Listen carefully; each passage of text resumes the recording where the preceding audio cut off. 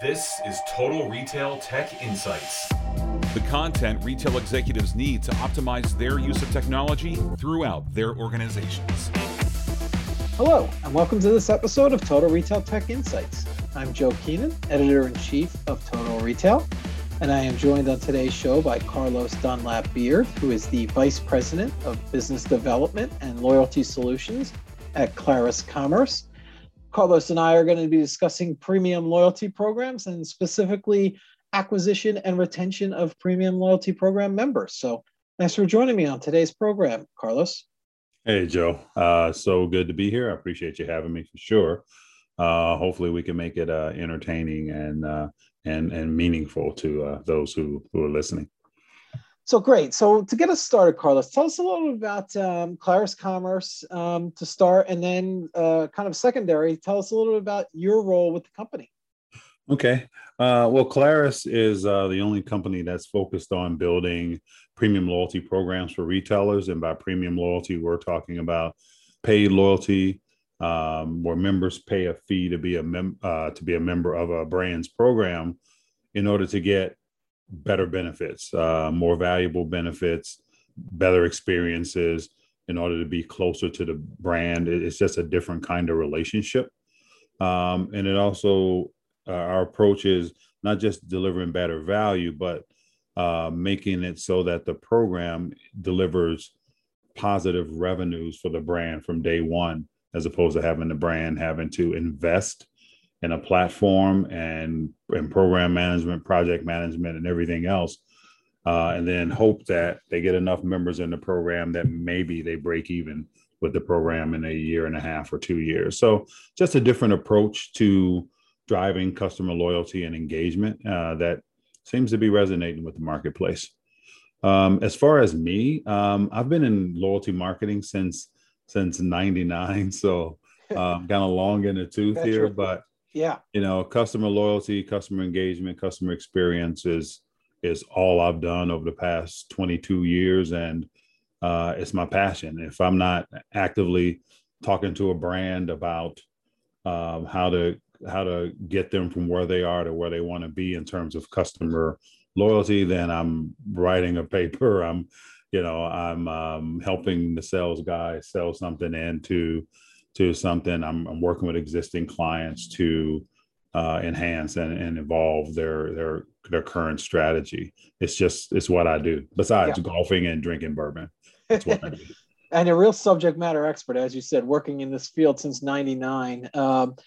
So you really have the experience and the knowledge to speak to this topic. So to kind of get into it a little bit more. So let's talk a little bit about, you addressed kind of how the value of a premium loyalty program and premium loyalty member acquisition and retention tends to be, or at least in the past has been more difficult for retailers than free loyalty, as you would expect. You're asking them to pay some sort of fee to be a member, but in the long run, those premium loyalty program members are more loyal. So tell us a little bit about, your experience and what makes premium loyalty members so valuable to retailers. Yeah, it's kind of it's a multitude of things. It's premium loyalty, just like it's not for every brand, it's not for every customer either. Customers have to see that they can get a value for paying for a different kind of experience. They have to see that it's going to be worth it. They start to do kind of like mental math in a sense to determine if I'm going to pay a fee for this program, will I get my money's worth out of this thing? And, it's kind of like, going to a buffet. You're not going to pay $25, $30 for a buffet if you think you're going to eat one plate. If you're going in, you're going big, and you got to see that it's worth it. So that's one thing. So it's probably for the top, anywhere between the top 5 to 20% of a brand's customers, those who come back more often, buy more things, and usually those who have the ability to do even more than they're currently doing. So that's one element of it. The other is when a consumer joins a premium program, they have expectations now. you've probably experienced it too, Joe, where, a family or friend will ask you for some advice around marketing or maybe around podcasting or around, anything having to do with other specialties and disciplines you have, and you give them that advice. They usually don't listen to it. They don't follow it, Yep. But if you charge them a fee, or more likely they'll go to someone else who will charge them a fee, who'll tell them exactly what you told them, but then they will follow that advice because they paid for it. And it's the same thing. So someone paying for a membership to a brand's program is going to expect more out of it, and they're going to participate on a different level. Now, it's not to say that once someone joins a program, they stay forever, joins a premium program. To be fair, they stay forever, because that would be disingenuous for me to even insinuate that, because sometimes once they get in, they figure, I thought I would shop with this brand, once a month or 6 times a year, but instead I'm only shopping like twice a year, and plus these other benefits, and maybe I'm close to break even, but maybe not enough to make it worth staying in. And consumers have to make decisions that are right for them. And they're looking for value too, right? To your point that, they're invested in it. They've got some skin in the game. If they're paying a fee to be a part of it, they want to make sure that they're getting their money's worth. And that's where kind of identifying the right customers, to your first point, like it's probably your top 20 to 30% of your customers are the ones that are going to be potential candidates for a loyalty, a premium loyalty program. Absolutely. Yeah. That is definitely that top quarter, maybe even the top quintile of customers who are the best targets for this. And again, if they find that it's not working, they do something different, but that's why I think in our experience, we've been at this since 2001, so 20 years, that we found it that it's to do it effectively, you kind of have to compound the benefits. You have to have multiple layers of benefits that make it kind of like a no-brainer, that make it so that even if sometimes maybe they aren't shopping at the host brand as often as they thought they might, but they see other value because they can shop at a marketplace that has 1,000 other retail brands in it that they can shop with online or in store and get some kind of benefit from, or they can book travel and get some cash back or so. That is a benefit that more than compensates for the fee, or which is a real big pain point for a lot of consumers, they get free shipping on everything. And so you start putting all these different types of benefits together into a more of a bigger value proposition. Then consumers say, okay, now this is making a whole lot of sense to me. There's no way I can't get more than my money's worth out of this thing. And that's what we found to be successful. And you talked a little bit, Carlos, about kind of the momentum moving towards more premium loyalty programs. The free models existed for so long now. Do the two have to be, in your eyes, mutually exclusive, or do you feel like there's a good amount of crossover that can exist? And especially with those, top, 20, 15% of your customers that you think are your best targets for your premium loyalty programs. Are they potentially in both a free model and also part of the premium program? And how does that coexist? Yeah, so I want to be clear. We think, and data has shown by the number of brands who've taken up premium programs of late, there are a lot who have existing strategies out there, whether it be RAI or Barnes and Noble or GameStop and others. And there are those who have recently launched full-fledged premium programs like Walmart Plus last fall, who opened a lot of eyes. And then there are those who have pilots in place right now, such as Urban Outfitters and Lululemon and Best Buy. So this isn't, just isn't a fad. This isn't going away. What all these brands are realizing is, well, first of all these brands have kind of a passionate kind of customer base. Mm-hmm. I think that's important. Yeah. And also a means or a product and service set that that leads to multiple transactions within a given year. All right, so there's that. And plus all these auxiliary kind of services or products or whatever else that make them appealing across, a broad spectrum of consumers. But, but they're all trying to figure it out because they've realized is that customers and consumers in general are willing to pay for a better experience. And not only that once they're in these programs, the thing about traditional loyalty. So traditional loyalty programs, traditional, and I say traditional, I think about, again, remember how old I am. It's all about, a free points-based program. And then it became a free points-based program with tiers and levels. And then it became, you add in some experiences and other things, but still there's only so much those programs can do because they do cost the brand a lot of money to implement them. And there is always that balance between how much we giving away in terms of value proposition versus our returns. And those returns are usually incremental in terms of single digits. Yeah. Single digit increase in top line revenue or spend or frequency, or, if we get the average member that does 2 trips a year, we can get them to 2.2 trips, 2.5 trips a year or something like that, right? Shopping trips. So what we see in terms of premium loyalty is that the numbers are kind of 4x, traditional loyalty program in terms of what members are doing. Now, consider though, you're dealing with a smaller set of customers, but you're dealing, just throughout the old 80-20 adage, that smaller set represents a greater percentage of spend.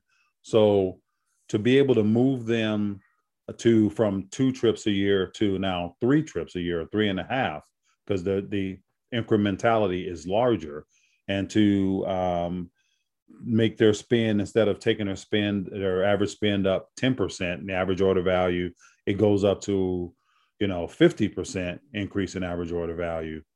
You're talking about big numbers, and that's what our clients have realized.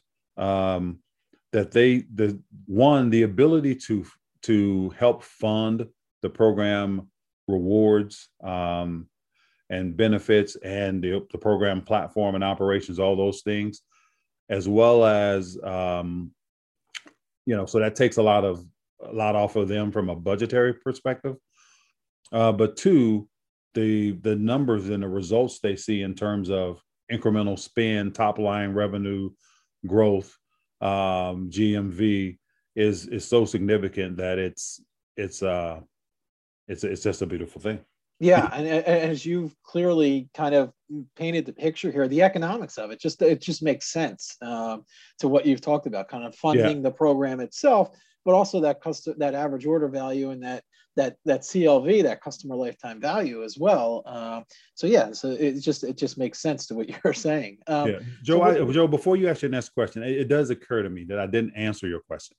So to go back to the free portion of it, free programs are valuable. I want to be very clear about that. They are valuable especially in terms of their ability to collect data on a more massive scale across the customer base. And that's one thing. And 2, it does, as I mentioned before, drive some incrementality that eventually in a year and a half, 2 years offsets the investment needed to bring it to market. So there's that. And it does start to nurture a relationship with consumers. So my thought, or I guess Clarus's point of view around all of it, is that a combination of paid and free in terms of your overall loyalty strategy that allows consumers to determine the type of relationship that they want to have with the brand, that even if they decide they don't want to continue to pay for enhanced benefits and value, they still can stay in the free program. And then if they're in the free program and they want a better experience, they're willing to pay for it, as we've seen with all the subscription services and streaming services and everything else. Consumers want to pay for what they want when they want it. That it is a beautiful thing, and it also keeps all of those customers, all of those program members within the brand's ecosystem, their loyalty ecosystem, and they don't lose them. So I think that's really important. And I think that's why free and paid can work so well together. Yeah, and that flexibility that you mentioned, that the customers are looking for that, and then that option, those dual options, provide some value to the customer, and they're appealing to the customer. So, which leads me into, let's talk about that customer for a second in terms of the acquisition of them for premium and specific to premium loyalty. Tell us a little bit about some of the things. It's obviously not, to your point, it might not be right for every customer. What are your thoughts in terms of, is it difficult to get people to sign up for premium loyalty program? And maybe a second part of that is, what are you seeing brands doing that are effective in driving registration into premium loyalty? Okay. Well, fortunately, as I just mentioned, consumers like to pay for what they want. And they're willing to pay for a better experience. And we see that across the board with, again, all the manner of pay loyalty programs, subscription services, home deliveries, whatever it might be. But we did a consumer data study with Walker Sands, as the Walker Sands Clarus consumer data study in 2020, that in which the respondents, 70% of respondents, said that they were willing to join a brand's program if they only offered a program. So if their favorite retailer offered a program, they would be willing to join. And 67% who are in a free program that a brand has says they're willing to pay for a premium program if that brand offer the program that has, the right amount of value and benefits. So consumers are willing. Now, how do you get them? How do you attract them? Well, that's something we have been testing, modifying, optimizing for the past 20 years. It's not always easy, but it's what we see is anywhere between 5 to 8% of consumers will, based on impressions and everything, will opt into a program. What gets them is two things. There's three things. So the first is, hopefully I remember them all now. Keep adding numbers. So the first is the initial offer, right? What's the offer? And usually, if someone has paid shipping for something, if it's online, then if you give them a rebate or give them a refund on their shipping, then boom, now you've got their attention. Two, if you give them an offer for their next transaction back with that brand, now you've really got them intrigued. And then if you say, for all future purchases, you're going to get X, an immediate benefit to being a member of this program, like 10% back, cash back, in a sense that you can use for future purchase at the brand. Now they have a decision to make. Do they think they'll shop enough to make that worthwhile, or do they, or is it not appealing, or at least not appealing at this time, right? So those are kind of there's a combination of factors that has to clearly lay out the benefits and the value to consumers in order to get them to consider it, and then of course to get them to take action. Are you seeing that your clients presenting those offers? Is it happening in the checkout page, if they're browsing it, or is it happening potentially on the product pages? Where are customers getting these offers, and where do you recommend, do you wait until they get to the checkout, into the cart page, and they're ready to make that purchase? Like, hey, you could get free shipping if you join our loyalty program, and then they're kind of doing the math in their head, like, oh, does this make sense for me? Where are you seeing retailers having success in kind of driving potential registrants for their premium loyalty programs? Yeah. Well, there's multiple ways, and there's multiple touch points that could be had, that can be engaged, I should say, to get to the consumer. One, the whole in-cart thing. So to do it in cart, which we do multiple different ways, but doing it in cart, there's considerations in terms of Yeah, it is easier for the consumer just to kind of add it or click a box or add it, kind of goes in as a SKU, and therefore it's added to the transaction, which may take the transaction higher than the consumer might be wanting to spend at that particular time. Yeah. It may interfere with the actual product or service sale of the brand. There's things to consider there. So some brands look at it as a convenience. Others may look at it as a kind of a hindrance or a roadblock to them completing a transaction. And no one wants to slow up the speed of transaction, right? Or interfere with that process.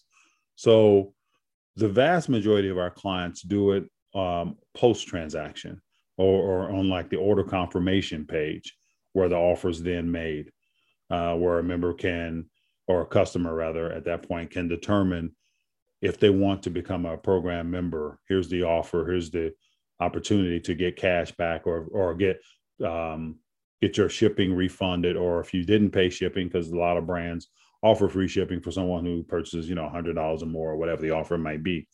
Then here's an offer for you now for your next purchase back with the brand. You can do that, plus get free shipping ongoing, regardless of promotion, plus get, free returns, plus get, 10% back on purchases, plus get, 5% or 10% back when you purchase through any of 1,000 retail brands that are in the marketplace, including the big boys like Walmart, Target, Home Depot, and the like. So when you bundle all that together, again, going back to the original thing I talked about, that's what makes it, or at least gets a consumer to consider whether or not it's the right thing to do. So where you talk to them is important. I mean, it can happen on the phone. We do in store. But again, the goal is to educate, to make it an easy experience, to remove as much friction as possible for the enrollment process, and to not interfere with or slow the speed of the transaction, because the brand, is in business to make a sale and not to let those opportunities slip by. Yep. And then kind of, I want to address the, kind of the other side of the coin, Carlos, in terms of, okay, once you have that customer in the fold, they're become a premium loyalty program member. Mm-hmm. Then the goal turns from acquisition into, okay, how do we keep this customer in the program?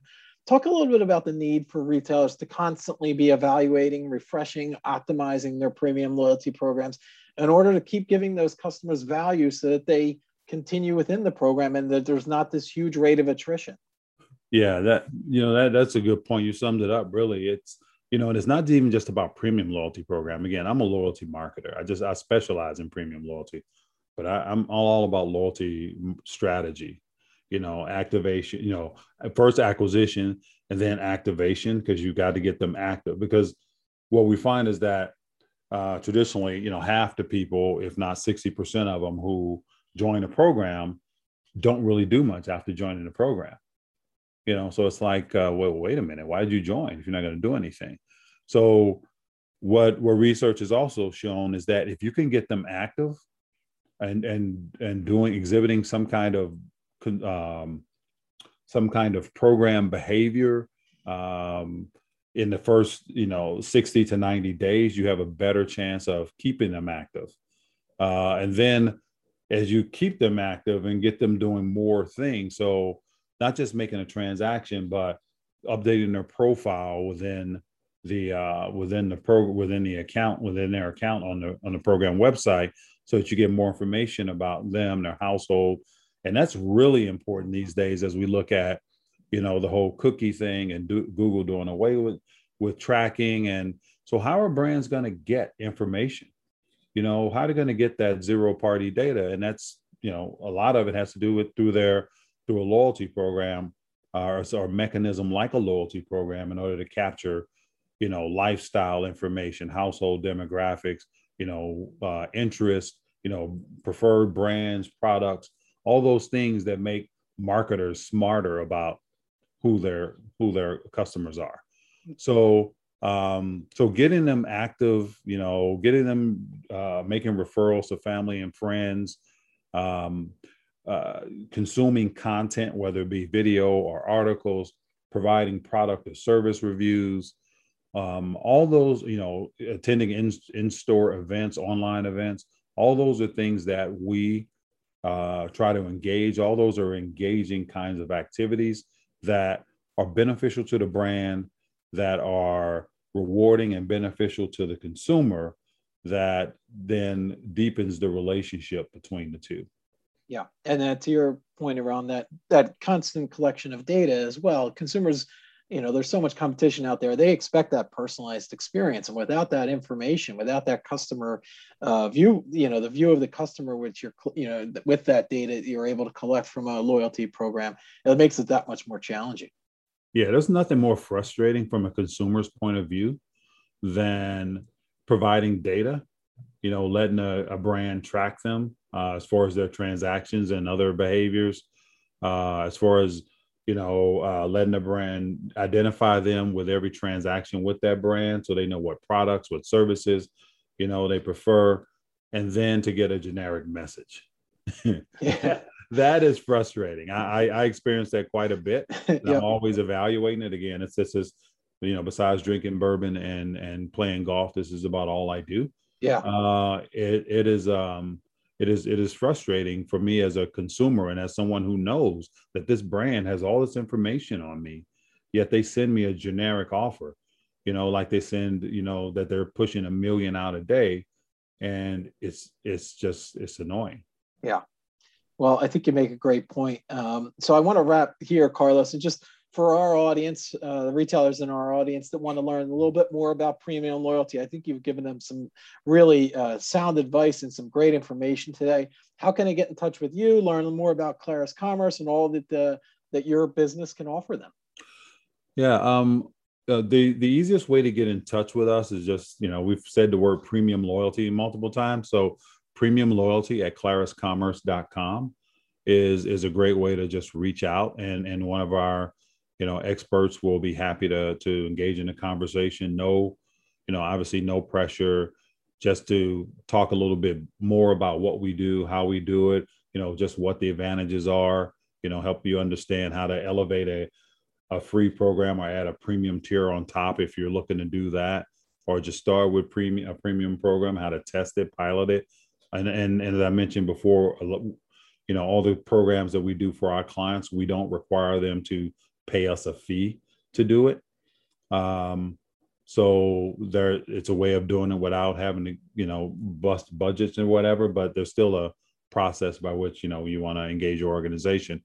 So that's one thing. Another thing is we have plenty of content that we publish around premium loyalty, like the definitive guide to premium loyalty. It's kind of like an ebook with how to do it, essentials, KPIs, all those things. So that's also important with premium or any other loyalty program. Understanding what you're trying to accomplish and what success looks like as far as, metrics of success, metrics or key performance indicators or whatever it is you're doing. You need to understand what you're trying to do and be able to measure against it. I mean, that's extremely important. Just again, another just piece of advice for you there. But anyway, we have plenty of other contents, and I mentioned the 2020 Premium Loyalty Data Study.